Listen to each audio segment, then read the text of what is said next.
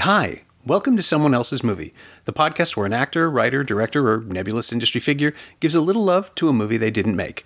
I'm Norm Wilner, senior film writer for Now Magazine, and this is the other thing I do. My guest this week is actor Paul Sun-Hyung Lee, whose face is currently plastered all over Canadian cities thanks to Kim's Convenience, a new CBC sitcom based on Ince Choi's wildly successful stage play. Paul created the grumpy patriarch Appa in the play, and he's reprising that role in the show, which premieres tonight, Tuesday, October 11th, at 9 p.m., 9:30 in Newfoundland. Paul chose Jaws, and I am so ridiculously glad that he did. As you're no doubt tired of hearing on this show, Steven Spielberg's 1975 thriller is one of my very favorite films, a work of exhilarating cinema that's also a nuanced study of masculinity and a thoughtful portrait of a community under siege, mostly because they went into production without a working monster and had to beef up the character stuff to fill time. Roy Scheider, Robert Shaw, and Richard Dreyfuss are perfectly cast. John Williams' score and Verna Field's editing, both of which won Oscars, are as essential to the experience as the actors, and, well, you know. Jaws basically lives inside of me all the time, and after a year and a half of doing this show, I finally get to talk about it. This is someone else's movie, but it's mine too. So when was the first time you saw Jaws? I was a kid. Yeah. I was probably 8 or 9. My parents divorced and my dad had a VCR. Okay. So he taped Jaws from the ABC broadcast. Oh, wow. Cut the commercials out. Nice. And would only let me watch it from the departure of the orca. Okay. So my entire experience of Jaws as a kid was the second hour. Oh, wow. Okay. So it's just an adventure movie, and it was short. So I watched it a lot of times. Okay. It wasn't until I was probably 13 or 14 that I saw the whole thing. The whole thing uncut. Yeah. That's amazing. Would have been 1980. Well, is that right? 1982? Maybe. I was 5.5. Okay. And my parents took us to see it in the theater. It was Jaws 2 that was playing, but back then, if they had a sequel, what they would do, they would show the first movie released first. It, right. So I had no idea. We were just going out to the movies, and I didn't really understand what was going on. But I remember it was so full we couldn't sit together. And so my mom and my sister sat separate from us together in these two seats way up at the front. But my dad had to sit behind me. Okay. And I'm 5.5 years old watching this movie.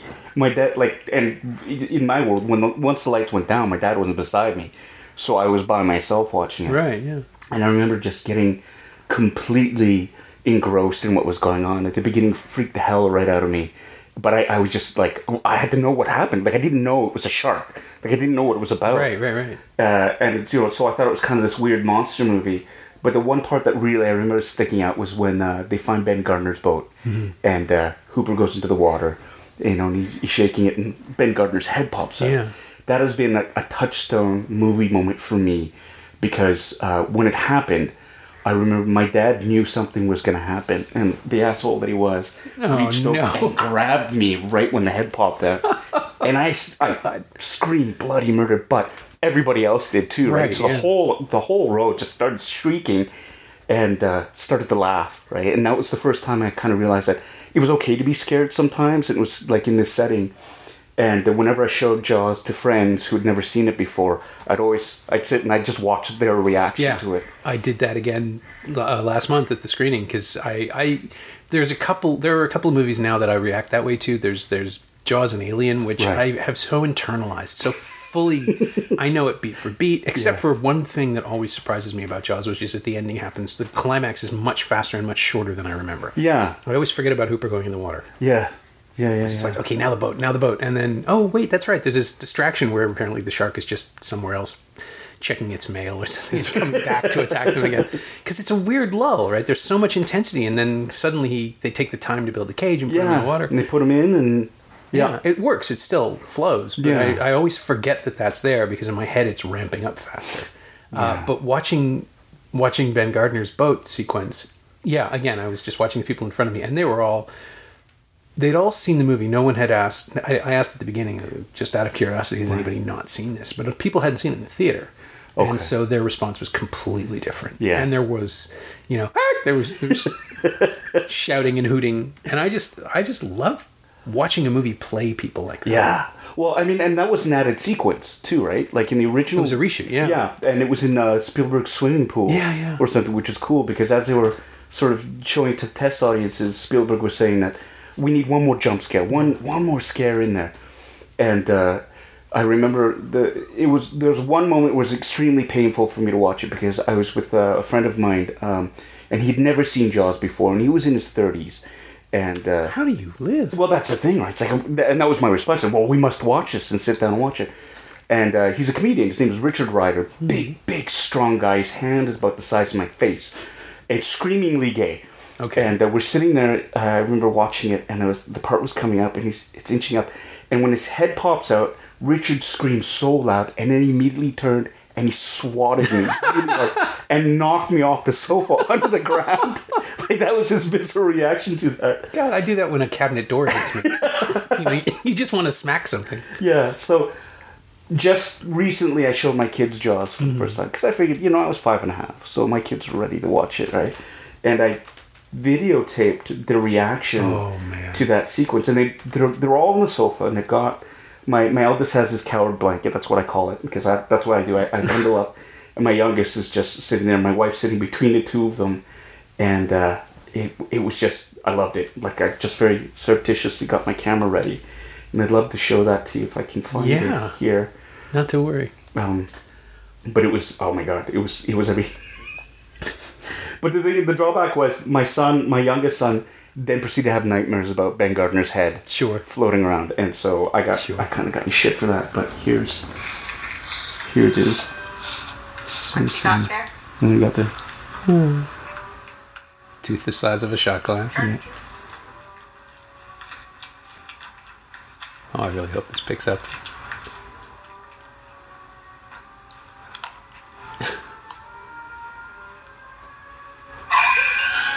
Oh. But I love how everybody just sort of jumps. Right. And then my wife tries to cover his eyes. It's okay. That's so sweet. I just did this to you, but are you okay? But, I mean, they were in... There was no, can we stop? There was no getting up and running around, which usually is what happens, even with the big superhero movies, right? Yeah. It was just... And that's what I loved about it. They were so completely engaged in the story of what was going on. And that for me is, that's strong storytelling as well, right? Like, that just sort of grabs onto you, and you just, like, even though they're all more quiet moments, they're still there because they never know what can happen to it. And it's amazing that even after, like, it's like 41 years, and the movie's still going on strong. Yeah, and I was thinking about this too, just watching it this time. I was paying attention to the clothes and how there's not a lot of 70s look, like maybe glasses, maybe some hair, but even that now looks like hipsters. It does almost you could almost take it back. There's a lot of khakis, there's a lot of just sort of ill-fitting suits and bad beards on people here and there. Like Richard Dreyfuss could be in Gowanus right now. Oh, absolutely. Matt Hooper could be. Yeah, absolutely.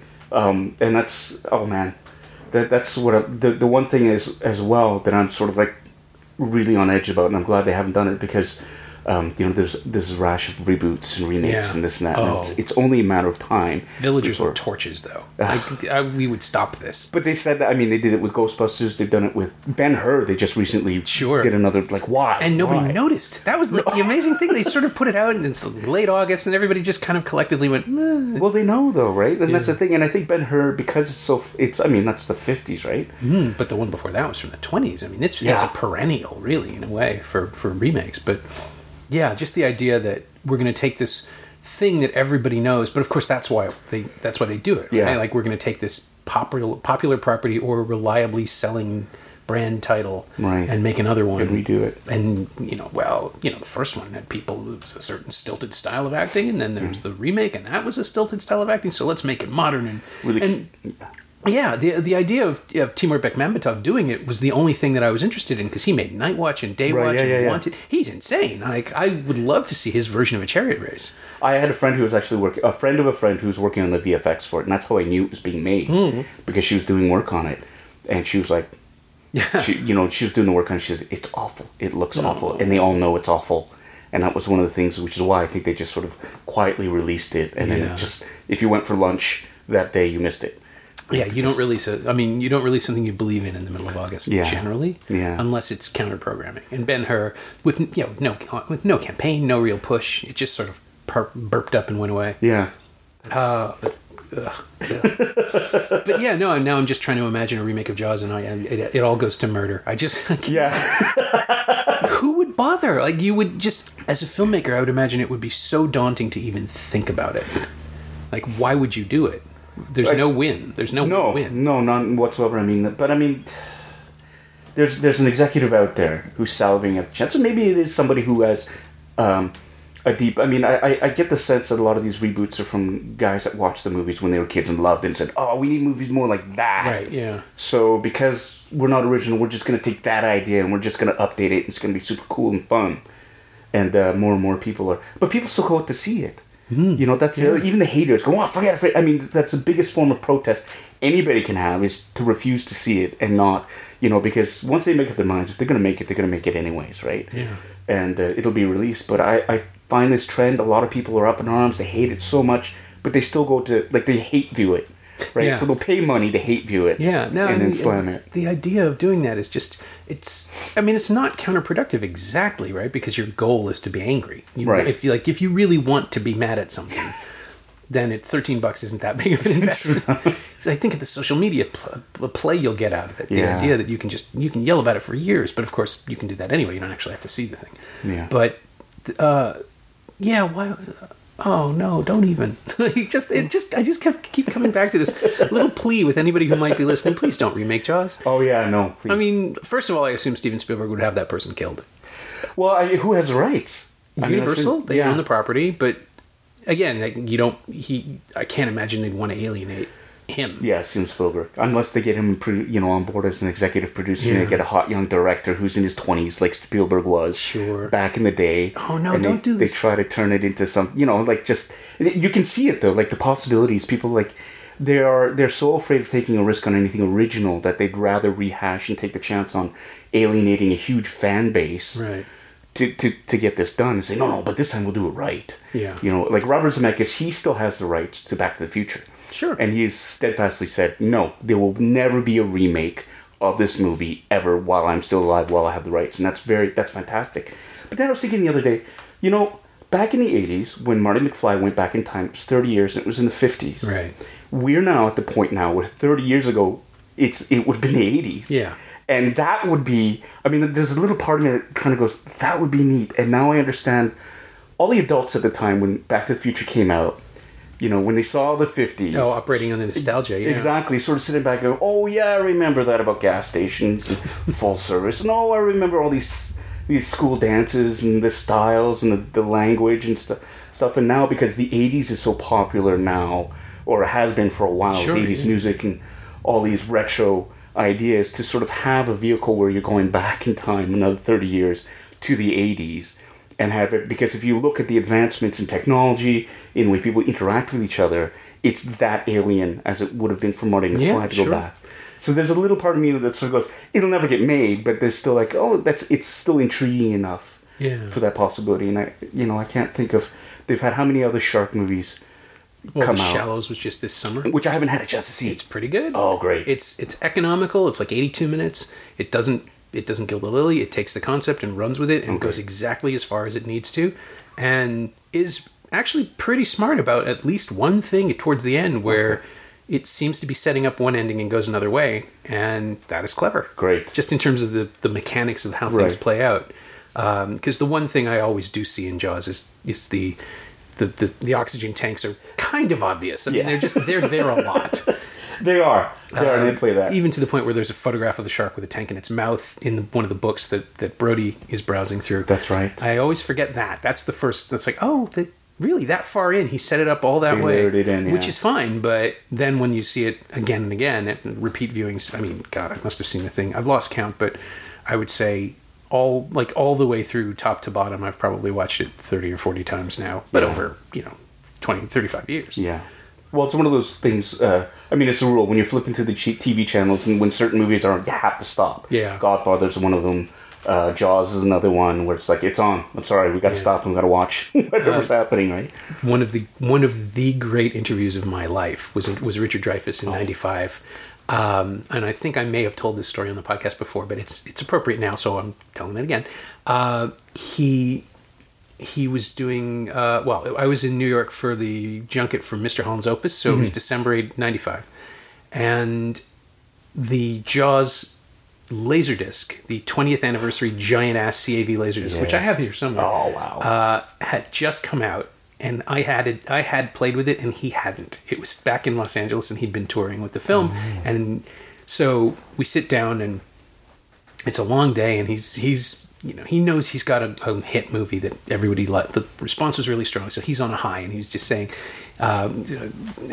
saying how great it was to have a movie that he could believe in again, because he'd been gone for a while and he was back, and he said that I get excited about some movies, and I'm like, well, you must have been excited about Jaws, and it's like, oh well, Jaws, we just everybody thought it was going to bomb, and then it worked out, and I said, because I was watching the documentary, and he said, you've seen it? Oh my God, what's it like? Is it good? And so we talked for a while, and he said that he dropped 20 years. He was immediately young and excitable again. It was fantastic. Wow. And he said that Jaws is the movie that if he watches it, he's not sure he'll make it. Like, he has to watch it to make sure Matt gets away. That's great. Yeah. Well, because in the novel too, he dies. Yeah. Right? Like, he gets eaten by the shark. The cage goes in the water, the shark tears through it, eats him. Right. It's also revenge, like literary revenge for Betty Brody's wife. Exactly. Which, again, really smart thing to just excise.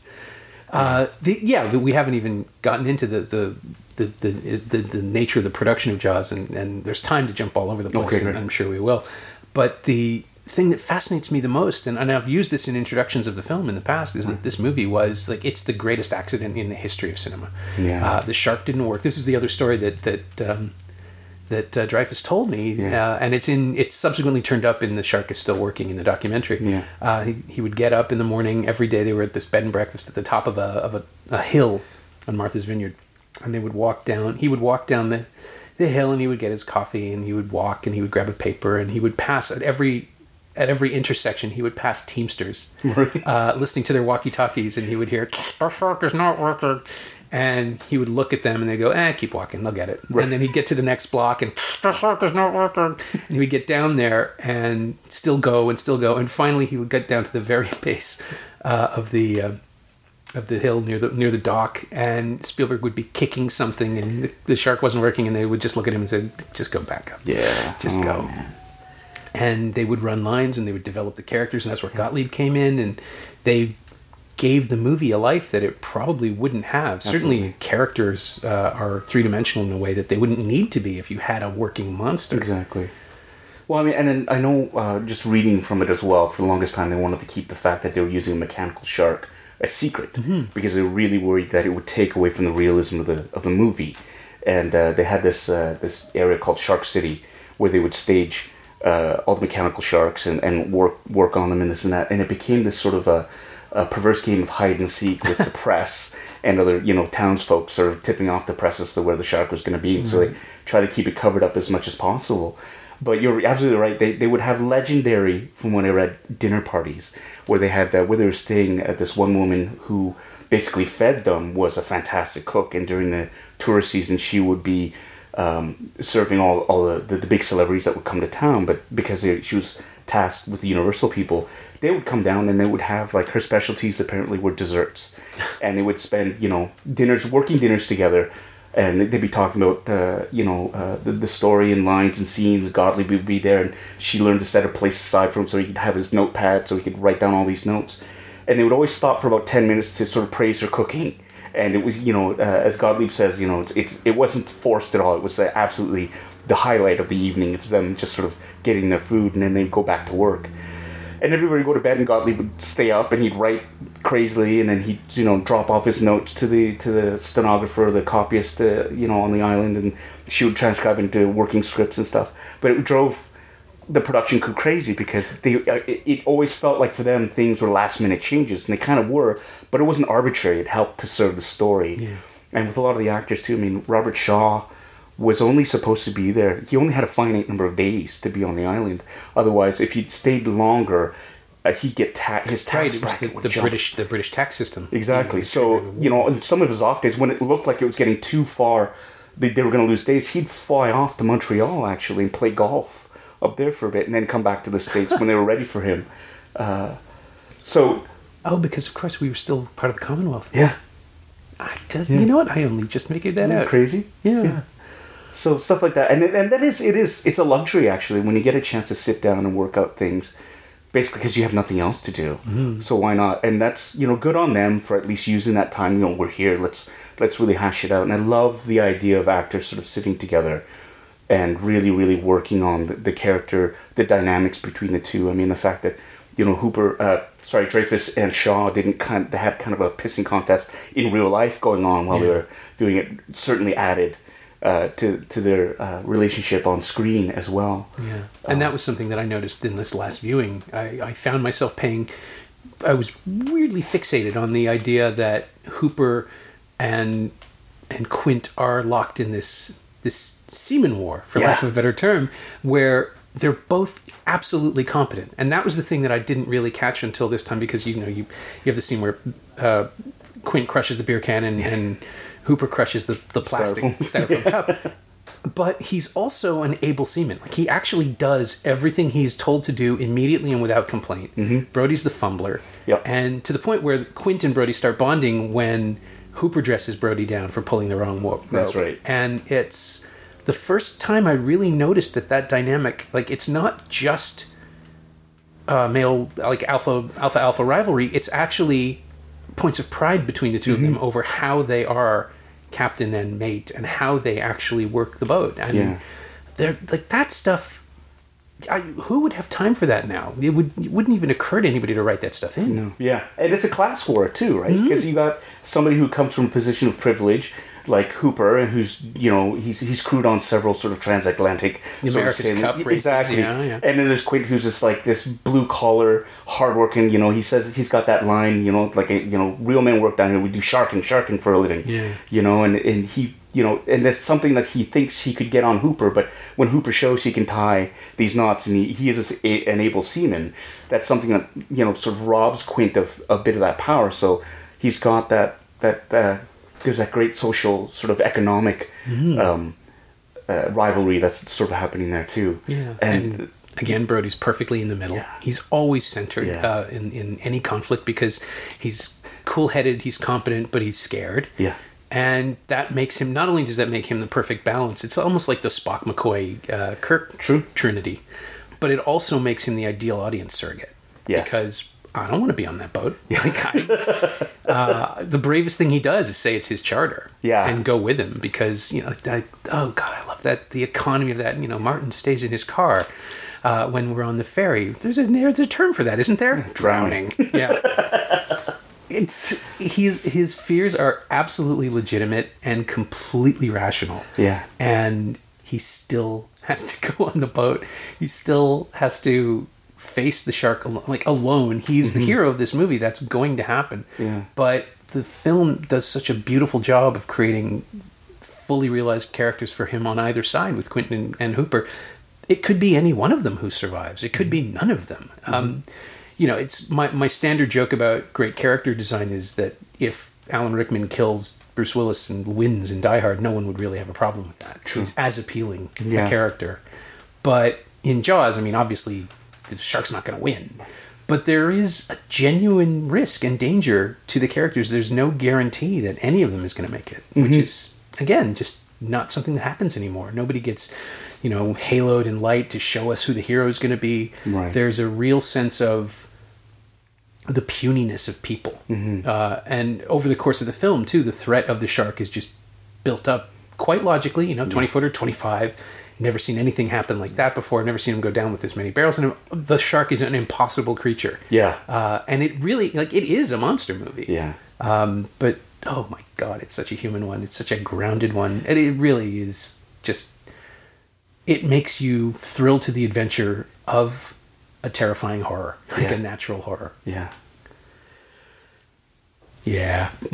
I'd say it still is by far. I mean, there are movies that I love to watch and movies that I've connected with, but like always through it all, like even more than Star Wars, even more than Star Trek or any other Indiana Jones, Ghostbusters. That's Jaws has always been my touchstone. I always go back to that for pure sort of experience of just sitting there, and like you say, it's the economy of filmmaking as well, and the fact that it all came out of horrible circumstances that were beyond their control, but they did as much as they could with what they were given, and that's what makes it so triumphant in that sense, and it still kills me the fact that Spielberg's 26 years old and he shot that movie. Yeah, son of a bitch, right? Like I feel I just feel so useless sometimes. Like, well, what did you do when you were 26? I thought, well, I was getting in trouble a lot, and I really hadn't accomplished much. But to have something like this, sort of, because it would have been really easy to just sort of mail it in. Yeah, This isn't working. Just, whatever. Just go. Take your name off the movie, put in Alan Smithy's name or whatever, and just... But they really, there was a sense of, they didn't panic, or at least there wasn't outward panic. I'm sure he got ulcers from it. Yeah. But the fact that it still holds up today, and the shark looks rubber at certain points, but you don't care. Like, that's the part of it is, I mean, it's so funny hearing people kind of try to dump on the movie and go, well, the shark looks really fake and this and that. It's like, it looks fake, but you don't care. Yeah. That it's so believable that this thing is this ultimate killing machine that is stymieing them at every turn and just sort of breaking through every single defense or every single tactic they can make to destroy it. You don't care that it looks like rubber because you buy into the idea of this character sort of being sort of unstoppable. And the first few reveals of it are fast enough that it doesn't really matter. It sort of, it almost retroactively takes care of that with Quint's speech about how sharks got lifeless eyes. Yeah. I mean, yes, the sharks in the Ron and Valerie Taylor footage are much more shark-like. They're more believable. They're articulated. They bend in a natural way as opposed to the twisting thing that Bruce does. Yeah. But again, it doesn't matter. It took me until this most recent viewing to realize that the shark is given not just agency but intelligence in the film, because when it does the second leap, the jump up at Hooper and Quint, when they're trying to free it from the calipers. Yeah, I think calipers is the right word. Whatever those things are. Cleats. The cleats. When they're trying to pull the barrel ropes from the cleats, it waits for Quint. Right. It doesn't jump when Hooper's there. Right. And it finally, because I was all tense, and I mean, I know the sequence. I know it's going to be great. And I was watching the audience, and then I thought, wait a second, is it actually waiting for another pair of arms to come out over the transom? Yes, it is. And that's when it jumps, and people freaked out in the theater. Yeah. But it's like, Jesus Christ, that shark thought about that. Like, they put that in there. And then, of course, you realize that's how Ben Gardner's boat was taken down. Right. This is the echo of that scene. Yeah. But you do kind of wonder, like, how smart is the thing supposed to be? Is it a dumb animal? Yeah. It's like, no, it bides its time, and it takes its shots. Yeah. Well, and that's the interesting thing about it, because once you get past Jaws and Jaws 2 and Jaws 3 and Jaws Revenge. Blu-rays just came out, and I kind of admit I'm sort of tempted. I got Jaws 2 and Jaws 3 2's not for a birthday gift from my family. I refused to. I said, do not get me Jaws the Revenge. I cannot.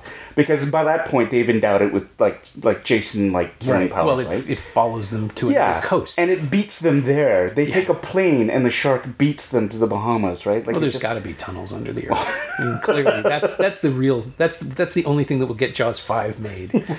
Chris Pratt is a diver who discovers the shark tunnels underneath the underneath the Earth's core, or the crust, and that's lava sharks. They've already... I mean, I think the thing that is preventing a Jaws remake is the Sharknado phenomenon. Yeah. They've already made them so silly that there's no point. Yeah. Well, but I think, hearing back, when after Jaws 2 had been made, and Jaws 2 you look at it and you kind of go, okay, because they had brought in Carl Gottlieb to sort of write it, and they brought back a lot of the same characters, many as they could. Yeah, it's the best possible sequel, I think. It's fine.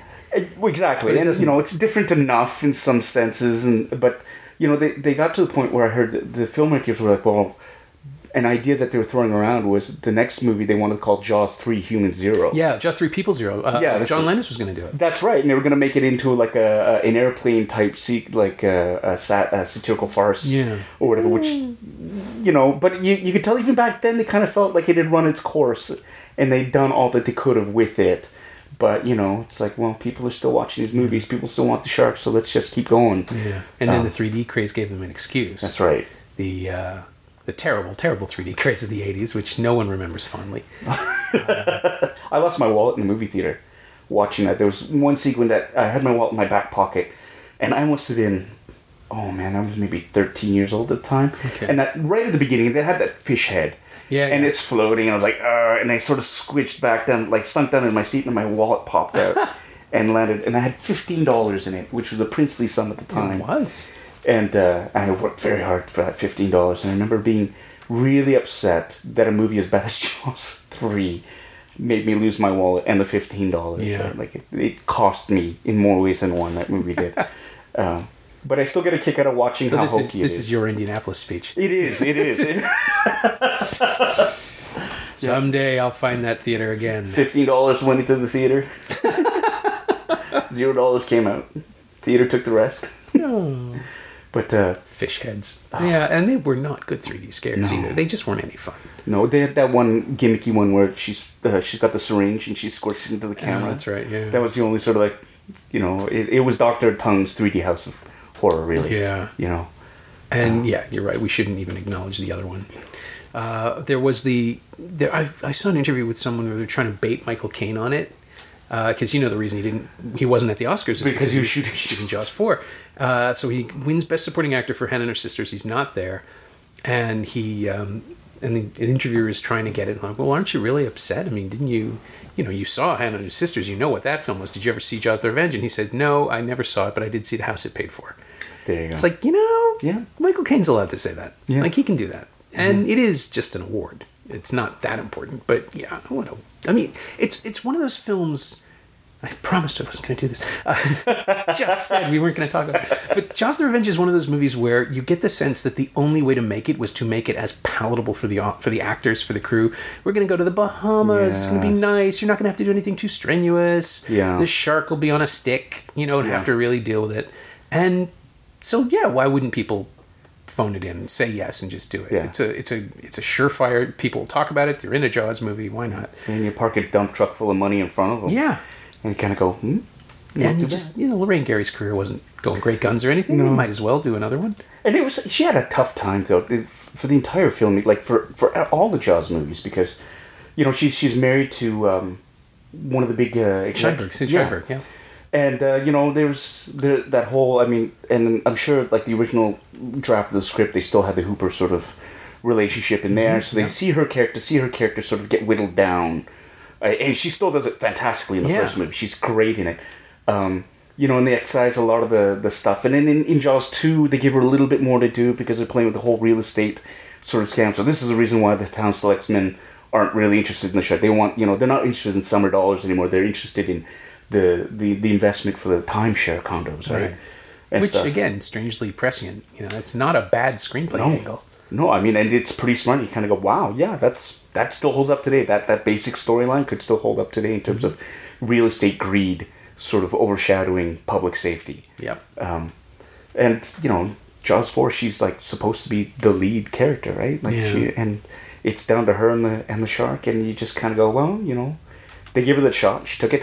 And another weird thing that I found out today, she shares the same birthday as us. The 16th? August 16th, like 1935 or something like that. I did not know that.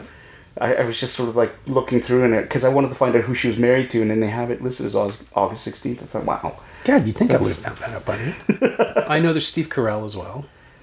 62, I think. Okay. Or 63. He's 5 or 6 years older than I am. And of course, Elvis dying is the other thing that marks the birthday. Oh, well. All right, identity thieves, go for it. Do what you can. Do your worst. But, there's even the Jaws sequels. I'm angry at how much I invest in them every time. Like, that's the other thing. The reason we are talking about them is they still... They pull on that little flicker of hope that maybe somebody's going to get it right. Yeah. And it's like you say, because the second one wasn't that... I mean, it's not going to hold a candle. It doesn't hold a candle to the first movie. But there's enough elements in there, and they tried to... It was still sort of a movie of the 70s where they tried to get character work in there and development and sort of recapture some of that magic. Yeah, they knew what worked about the first one. They weren't just trying... That's the frustrating thing. It wasn't just a cash-in the way the other ones are. Yeah. It just isn't Jaws. Like, it can't be. Yeah, and then they bring in a French director who would come in but the focus was shifted as well to the kids. Then that whole journey of, young Michael Brody. He's a teenager now. He just wants to hang out with his friends. He's putting up with his overbearing, overprotective parents, and this and that. And he sneaks out. And I mean, there's a wonderful scene where, Sean sees him sneaking out, and he's like, Michael, yeah. He's like, okay, I'll take you with me. God damn it, Yeah. And they bring along the bratty little kid brother, and of course they're all in danger, except for Michael, who gets hit and he gets carted back to safety. And then there's poor Sean out there, so you get the youngest kid who's in danger, and that sort of, as a parent, pulls on your heartstrings. You're like, oh my God, how could that happen? Yeah, and it's also smart escalation because it's understandable human behavior. Like, kids don't listen to their parents. Yeah. They weren't on the boat. They didn't see. I mean, yes, okay, Michael did experience absolute trauma the first time, but he doesn't remember it. No. So fine, I accept that. That's it's no more of a stretch than Blair Witch being about Heather's brother, who's obsessed with finding his kid brother, which makes sense. The new one, it just gives it a starting point that isn't, well, we needed to make another movie, so this is what happens. Right. It at least finds some kind of emotional grounding. Yeah. And then 3 is, they're working at SeaWorld. That's not good. And then in 4, Sean finally gets killed by a shark. Right. At the very beginning. The proper revenge. Yeah, first reel. Here we go. Yeah. And that shark's been waiting on it. Yeah. He's been waiting along. No one knows how old they get, but this one, there's a little notebook. I want to see, like, the shark's murder board underwater with all the strings and the pictures tied together. There you are. Gotcha. And then, poor Chief Brody died of heart failure. He was frightened to death, basically. That's how, Roy Scheider finally said, enough's enough. I'm not coming back. They said he died of fear. I went, wow. That's not the guy we know. Yeah, it's such a disservice to that character, but, But, it's funny watching. I remember when you're talking about the Laserdisc when it came out, and I remember seeing it come out for the first time. And I didn't have a Laserdisc player back then. I was VHS. And but seeing it at HMV and just thinking, could I scratch up enough money to buy a Laserdisc player and get that anyway, right? Yeah. At the time, it was... I could not justify it. Understandable. And I was fortunate enough, I was writing about home video for the Star at the time, so I had the beat. I didn't pay for the box. I paid for the player, but I didn't pay for the box set. They sent that to me. It was great. But the real accomplishment, which no one understands now, is that was how you saw it in widescreen, because until then, it was either panned and scanned for television, or did you ever see the original VHS release where they pointed the telecine camera at the center of the frame for the entire movie? No! Yeah, that was the first release. It was... it wasn't. I was going to say it was time compressed to fit on a T120, but it was like a T130. The tapes were it was over 2 hours, just by a hair. So there was one version, I think it might have been a European edition. It was already like the PAL tapes are sped up by 4% for that standard.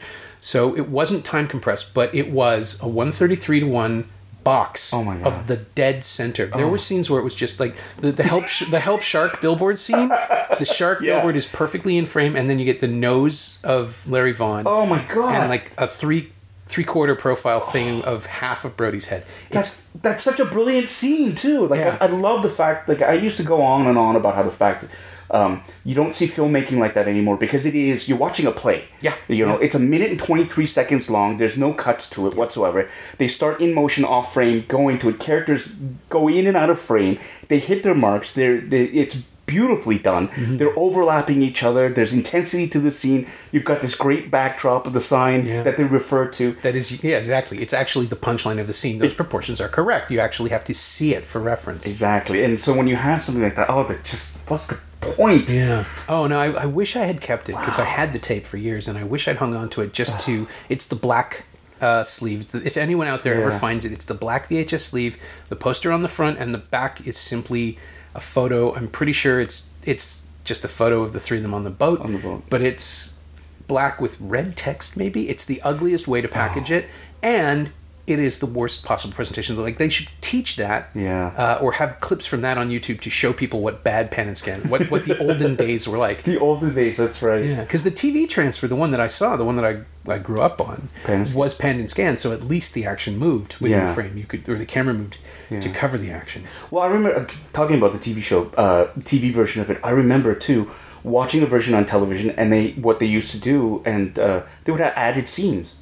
in right padding. Yeah, which amazing. Like it was a shot of Quint, like a 3-hour slot. Exactly, but he was he was buying piano wire, and there was a kid playing the oboe, and sort of playing the song that Quint really liked, and he started to hum along to it and was like really impressed because the kid hit this one high note, and by the end this kid just it just falls apart and he starts hitting the wrong notes on the reed, and Quint, he's like bah, bah, bah, just sort of pounding through, and the kid just, there's this look of resignation on this kid's face that I loved. He just sort of, he puts the oboe down or the clarinet down and just, he's done, and Quint's like, why'd you stop, right? But little things like that weren't in the theatrical release, but I remember seeing on television, right. Which brings me back to the Laserdisc version, because that was the first time that they showed snippets of the outtakes. Yeah. And one of them that I really kind of wished I had been able to see more of it was in the theatrical version, but they ended up cutting because it was far too grisly, was when they're in the pond. And, that dude, played by, I guess, Ted Grossman, is the actor in it. And he's the one that actually physically brought that tiger shark from Miami all the way up to Amity. Like, when they catch that shark, yeah. He was tasked with bringing that up, so they gave him a part. And so he's the guy in the rowboat, right, who comes over and says, "You guys all right? You guys?" And he gets knocked over and he gets eaten and his leg floats down to the bottom. In the outtake, the shark, Bruce has him in his mouth. He's hanging out of the shark's mouth with blood pouring out of his own mouth.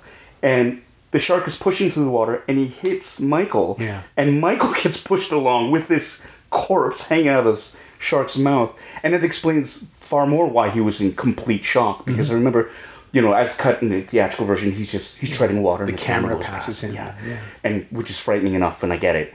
But, to see him completely passed out as they bring him out, for me, it was always a bit of a disconnect when I was a kid, thinking, well, I guess that would be scary, but I don't know why he passed out. Right. And when I finally saw that little snippet that's in the Laserdisc version of it, and it's in black and white or something, I sort of went, oh my God, of course, well, that makes sense. Like, I would have totally shit the ocean. That would have been done.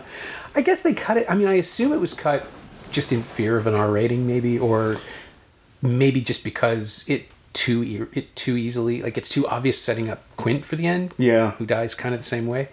But maybe it's just too early in the film to confront something like that, because you've only seen flashes of, like, the big fin with Alex Kittner, and the geysers of blood, but you haven't seen corpses. Like, even Chrissy is off camera. That's you right. just see her arm. Yeah.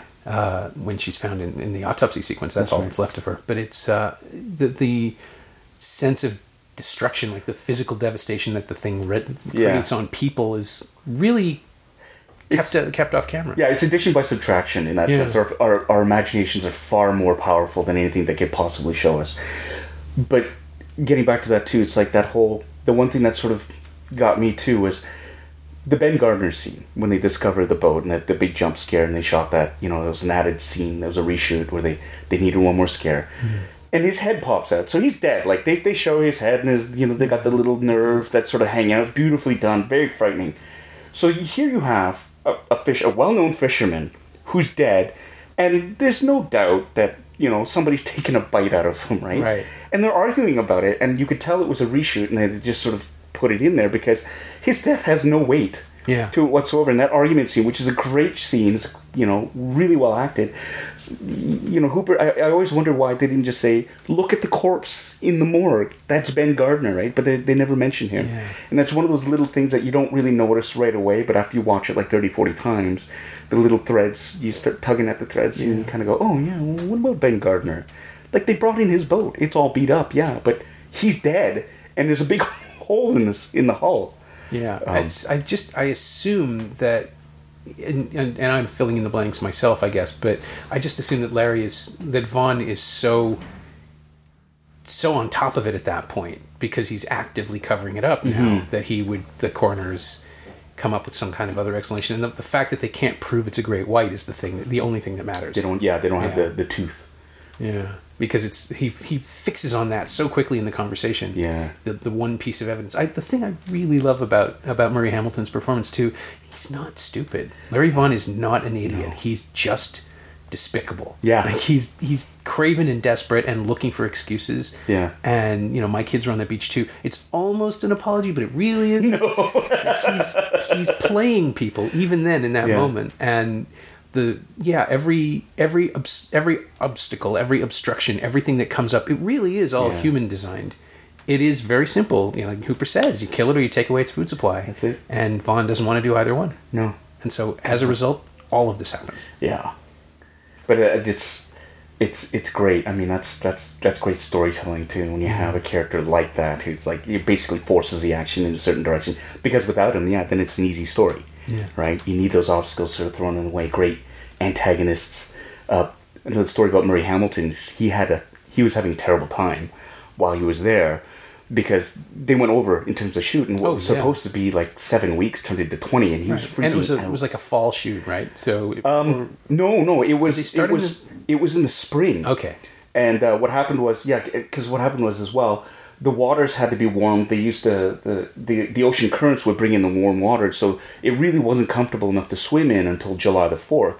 But they had all the big group scenes on the beach scenes early on, and the locals wouldn't go in the water. Those people are cold. Oh yeah, they were just like goose flesh. And they could not. They had an idea of getting stuntmen dressed up in flesh-colored wetsuits to pretend that they were bathers, and they eventually ended up pushing it near the end. But Murray Hamilton was like, he's beside himself because he's there. He's got a smallish part, but they just kept delaying it. And he's a theater actor, and there were all these plays that were going up, and he couldn't get work, and he was missing the theater season. And he was kind of freaking out. And one night, he would just go out and get drunk, right, and just sort of like unwind. And one night, apparently, he was stumbling home, and he saw in this overturned garbage bin what he thought was a small dog. So he went to go pet it, and it was a skunk. Oh. And it hit him full blast in the face, apparently. And he was so in his cups, he didn't even realize that he was just covered in this spray. Oh. He went back to his hotel room, went up, and that's when he noticed that it smelled like skunk. But he didn't realize it was him. Oh. So he opened the windows, tried to air it out. Smell wouldn't go away, so he wrapped himself up in a blanket, went down to the lobby of the hotel, and fell asleep on the sofa in the lobby. And wasn't discovered until the morning, when the staff said, basically, you gotta get out of here because you stink. And so they had to burn his suit and they had to do all this stuff. But Gottlieb writes that how much he was really happy when he was leaving. Like, he was in really fine spirits. And they had to bring him back for a couple of scenes, but he didn't mind because he knew he was just going to be there for a little bit and sort of go off. But apparently he's just like a great guy. And he just passed away recently, I think. Like maybe last year, was it? I think a few months ago. Yeah. I've lost. We're recording this 2 days after the film festival, and I've lost all track of time. But yeah, I missed that. Oh, I didn't know that. It's it is. Yeah, again, it's the kind of role that could be a one-dimensional goon. Yeah. And he's so much better than that. He's a wheedler, and he's arrogant when he needs to be, and he's haughty, and he wields his office like that. That other amazing one-take scene, the one around the ferry. Oh yeah, on a raft where they run Brody out to the swimmers, but they never get there because the whole plan is, you can take us back now. Yes, he's just there to deliver that monologue again. Single take, lockdown camera, glorious filmmaking, and unnecessarily economical because they didn't have anything else to do. But the idea that they will shoot it this way because it adds to the film, not because it's convenient. So many steps that they took. Even just the idea of locking the tripod down on the boat so that it would fix the actors, and the horizon is all crazy. Yeah. But no one noticed. He was absolutely right. Spielberg and Joe Alves, I think, were basically arguing about it, and then decided that, no, you know what, if it works, no one will care. And they're absolutely right. Every now and then I realize how much movement there is in the background, and how the water line isn't standing still, and it doesn't really cut together in certain conversations because the waters were still when one side was being shot. It doesn't matter. It's not important. They're on a boat. That's all I care about. Sure. And then if you look at the sky sometimes too, sometimes it's overcast, sometimes it's bright blue. Yep. And again, these are things that you don't really pick up on until like you watch it 30 or 40 times and you're looking at all the other different things. It took me at least 15 years, maybe the third or fourth time I saw it theatrically, to realize that there's no foliage, there are no leaves on the trees because it's fall. That's right. It doesn't play. It doesn't matter. Like, it's not important. And actually, that was the other question I was going to ask. How many opportunities have you had to see it in a theater? In a theater? Oh, you know what? I haven't seen it on the big screen. I remember when they were playing at the Lightbox a couple of years ago, and dying to go see it, but I just could never get my act together to go see it on the big screen. But I hadn't seen it on a like proper screen, well, since I was a kid. Oh wow! To be honest, like it's always been a television. You know, thank God for widescreen TVs. I'm glad we finally gotten to this point of civilization where we realize like this is how it was intended to be watched. Yeah. And I don't have to listen to people bitch and moan about the bars at the top and the bottom of the screen. Like back in the day with the old VHS letterbox. Yeah. What? That's... Yeah, I've never understood that. I paid for this whole screen. I should fill it. Movies aren't television. They're just not. Exactly. Well, now you get people complaining about the bars on the sides of the for screen. 4x3, right? yeah. And they're like, what is that? It's like... And it's because in the olden days, movies used to be like the old TVs, and you were happy then. I have seen it. I have made a point of, like, any opportunity. I have. This is a humble brag. I have seen it in 4 of the 5 theaters at the Lightbox because they keep moving, but never number 1. I've never managed to see it in theater 1, which is the one that I really want to see in it. Well, do you think they'll do it? I think it'll eventually get there. I mean, when they had the digital restoration, they screened it for us in theater 3. No, 2. They screened it for us in 2. I introduced a 35mm print in 2010 in 3, and I saw it again. When the restoration was still playing, Kate hadn't seen it, so she'd seen the film, but she'd never seen it in the theater, so we went to see that, and they screened it in 4, and then in August I saw it in Theater 5. But Theater 1 still hasn't happened. Okay. Someday. Saw 2001. I'll be there. That was nice. I'll move heaven and earth. I will make sure you know about it. But they rotated it through, because it's, a DCP, you can program it on any screen, so they moved it, and it was playing in Theater 1 for at least a couple of times in the course of that engagement, but I just couldn't make it.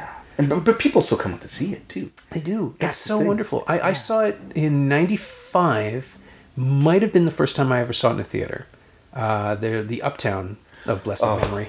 That was my favorite theater of all. Yeah. They had a 70mm series, and they had a midnight series. And it didn't play. There was a 70mm blow-up, apparently, but it didn't play. We saw it in a midnight series in the summer of 95, maybe 96. And it was in one of the smaller rooms, still a good room. And it was a midnight screening, and people came in, and a few people there were clearly, they'd gone drinking beforehand to see it, and they were trying to experience it as camp. So when Shaw first shows up, they were doing all the piratey noises that they do in the theaters, like Lightbox. Now, and they were trying to make fun of him, and the movie beat them. There you go. The next time he showed up, there was just silence because the movie was playing, and it had them. Love it. Yeah. Love that. It will not let you mock it. They had down in the States, the Alamo Draft House. They had a viewing. Oh man. They did a viewing there, but there wasn't. Well, no.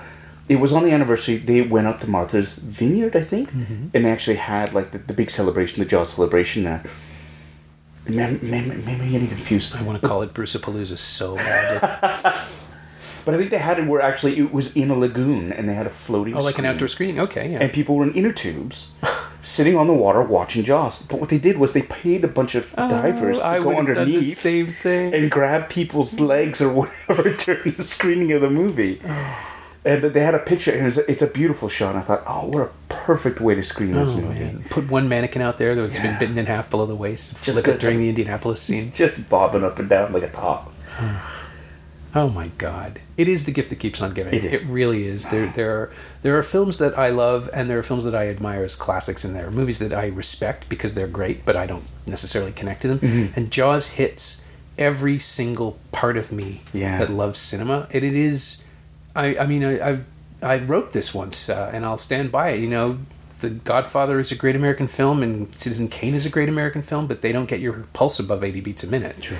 This is the one that does all the things that a movie should do to entertain you, and also has musculature. You can peel it apart, and you can see that there's the class struggle, there's the civics lesson of how to run a city, there's the threat of a community, there's the concept of an outsider invasion, there's a concept that the community itself is the monster, because if we can't see the shark, we have to watch people turn on each other, right? Which is actually better, because the shark is the thing that exposes their own weaknesses on land. And then there's just this amazing warm relationship between Martin and Ellen Brody. Yeah. There's the kids stuff. There's every strength that Spielberg has ever had and none of his weaknesses. Yeah. And it holds up. Yeah. Every single one of these themes that you're touching, like, it's still, you can watch that and these themes still apply today. Yeah. They're not dated. anymore. They're not outmoded. They're not like, oh well, we used to have that problem, but not anymore. Yeah. Like it's just more and more that's front and foremost. Look, all the zombie genres that are happening right now. It really is. It's like the threat isn't the zombie itself. It's the human beings as they try to deal with the zombies, and that's far more compelling and far more frightening than anything else. You know, it's the people's reaction to this outside sort of force. And yeah, absolutely right. You're absolutely right, and that's why it still holds, and that's why it still has power. And you know, I still push this movie. I pimp this movie out to all my friends, and people's like, "What? You haven't seen this?" Yeah. How is it possible that you could live in Western culture and not have seen Jaws? Or at least, I mean, it was one of the first memes, I would say, almost like that. The music was because it was the same year as Saturday Night Live, and it was suddenly. Pop culture satire was a thing to the point where Airplane was 1980, I think, or 1981, and they opened with a Jaws riff. That's right, with the airplane, the tail fin of the airplane, But it actually gets an uneasy laugh at the beginning and Spielberg himself in 1941 mocks it in the opening sequence, and it's still kind of creepy, which is great. Like he can't fully sell comedy because he's never been totally comfortable with a full comic. I mean, maybe by the time they got to Catch Me If You Can, he was more comfortable with it. But parody is not his thing. Yeah. And so when he does that, when he reestablishes that riff at the beginning of 1941, it's straight. And it's kind of unnerving and weird. And I love that because it's such a primal concept. And, you know, the zombie and the shark are actually really weirdly, strangely matched in the unconscious, supposedly, because it's about the fear of being eaten. Yes. But the marauding nature of the zombie, you know, you can't stop them, and there's going to be more of them, and they look like your friends, and all of that. Jaws takes that all away, and there's just a thing under the water that will get you if you go in the water. It's that simple. That one moment where I think of course it's Brody, his foot slips on the gunnel of the orca. Yeah. Every time I've seen that in a theater, somebody goes, they can't help it. Yeah. Because you're in his shoe. You're literally thinking about you being in that moment, and something will get you. Yeah. Oh, and that affected society. I mean, people stopped going to the beaches for a while. Everybody was afraid to go into the water, you know. And I mean, I certainly, even as a kid, I mean, the effect that it had. I remember I wouldn't sleep with my arm hanging over the bed because I was afraid a shark in my apartment. But if you see that movie at 5, that's going to scar you. Exactly. But I mean, it also did spark an interest, like an obsession with sharks. Oh, yeah. As well for me. I mean, I just voraciously read everything I could find about sharks. I drew pictures of sharks. I wanted to be Matt Hooper. I wanted to learn about all these things, and I picked up all these trashy magazines about shark attacks and read about bull sharks swimming upriver in freshwater, you know, and eating fishermen, and reading accounts of the USS Indianapolis and all this stuff, and it stayed with me my entire childhood almost, right? Like, it got strong at certain points, and it would, you know, flow and ebb, but it was always there, you know, and I learned so much about sharks growing up because of that. And, you know, it's nice to hear Spielberg actually sort of turn around and suddenly realize that, you know, through this movie, he sort of led to the annihilation of like a large portion of the shark population, just because people just saw them as remorseless eating machines, and they must all be eradicated. So, and now that they see that, it's like, well, no, like anything else, they're just animals, and if you hunt them to extinction, they're gone forever. So there's this whole push towards really understanding them, and so whenever you see Shark Week on the Discovery Channel, you know, you kind of go, oh, okay, well, that's great. And it comes from that, and there's something very primal about it that really still touches, I think, a lot of people on that instinctive level. Yeah. You know? No, absolutely. And I think, again, if you'd seen the shark all along, it wouldn't work that way. Yeah. You would be scared, but you wouldn't be afraid. You wouldn't have that actual primal thing pulling at you that, you know, you're just basically an overgrown lemur and there's a bigger monster waiting to eat you at any given moment. That sense of actual terror. Yeah. Which is so great. It's so wonderful to experience it in a nice dry theater with no fans. Yes. I mean, it really is. Like, it's that perfect catharsis. You can watch Alien and I'm not in space, I'll be fine. Yeah. But then Jaws is playing and there's going to be a puddle outside and I'm going to get a little tense. So the closer question on the podcast is always the same, which is, what, if anything, have you pulled from this film has made it into your DNA? And I think we kind of covered it, but have you ever leaned on it in performance or in a way? Well, the one thing that I really loved that I used, I mean, my favorite actors growing up, Roy Scheider, for me, was just sort of like the be-all and end-all of somebody like the journeyman sort of actor who played his roles really, really well. Played it with a lot of authenticity, with a lot of heart. And that's something as an actor that I try to strive towards, is the believability of any sort of given character, and the relatability of his character as well. Like, there are roles that you're given where sometimes I need to make a connection with them in order to play them properly, just because if I can't connect to them, I can't expect anybody else to sort of, who's watching my performance, connect to it as well. Sure, yeah. And what I loved about the performances were, it would have been so easy to go hysterically over the top with a lot of these scenes. It would have been really easy to mug a lot of the scaring, a lot of the jump scares and this and that. But that movie was played so truthfully and so authentically. That's something that I strive towards as well. And that was a great model for me as a kid growing up. I didn't know I was going to be an actor. I didn't think I wanted to be an actor. But there was something just so basically relatable and human about these characters. It made it easy for me to sort of find empathy towards and really latch onto them, especially Roy Scheider's character. And, Hooper had his own sort of brash. I loved Hooper because he was young and brash and knew the answers, but, Quint was sort of beating down on him. And I loved Quint for being such a hard ass. Yeah. And I love the dynamic between the three of them. But it really is a masterclass of watching them act, especially that, when they're on the Orca and they're bonding over the meal, the scars and this and that. There's just something beautifully human about that. Three men at sea just sort of stuck there and finding a way to relate to each other. Yeah.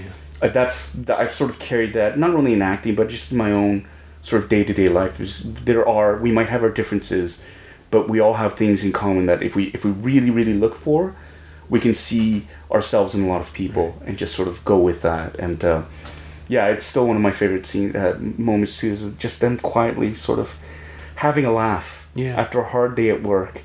And just sort of seeing past all the bullshit and realizing that, hey, you know what? I'll drink to your leg. You drink to my leg. Let's drink to your legs. And there's Brody on the outside as always looking at appendectomy scar, which is a joke that plays less and less, I find. I don't think people know what it is. No. I'm old enough to remember. I never had one, but I remember them. And I think now with laparoscopies or something, we're just seeing less and less of that scar. It almost didn't even read the last time I saw it. Although it might have just been the angle of the screen, and I looked for it. Yeah. And it was the same DCP as the last time, so I'm sure it's there. It's just one of those odd little moments where the room just doesn't laugh the way they ought to. I've heard that laugh die over the decades. Wow. Yeah. Yeah, no, I remember I had to explain to my kids, but they don't, they're young still, right? It still just looks like somebody being uncomfortable and insecure, so it plays, but the joke of the only thing he has is the appendectomy scar doesn't work. It's weird, no? More people need to have burst appendixes, I guess. There you go. Let's get on that. Okay. Start forcing people to get appendectomies. Right now. How do you trigger that? You just like force feeding like goose or something? Yeah, or tree bark. Okay. Just get him to overload on tree bark, because that's apparently what the appendix was for, to help digest tree bark. Yeah, something about that. All right, next hipster cocktail. Settled. That'll be it. My thanks to Paul Sun-Hyung Lee, who you can see Tuesdays at 9 p.m., 9:30 in Newfoundland, in Kim's Convenience, starting tonight on CBC.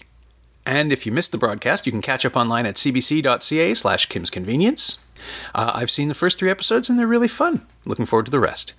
You can follow Paul on Twitter at BitterAsianDude, all one word, and you can find Jaws on DVD and Blu-ray from Universal Studios Home Entertainment in a series of terrific special editions. The Blu-ray has it's packed. Just buy the Blu-ray. Why don't you already own the Blu-ray? It's also for sale or rental on iTunes and Google Play and streaming on Netflix Canada along with all of the sequels, but don't. Just buy the Blu-ray. As always, you can find me on Twitter at Norm Wilner and elsewhere on the internet at nowtoronto.com. You can also find this podcast on Twitter at Semcast, S-E-M-Cast, or on the web at someoneelsesmovie.com. If you want to leave a review up on iTunes, that would be very, very kind of you. This week's call sign is Amity, as you know, means friendship. Thanks for listening.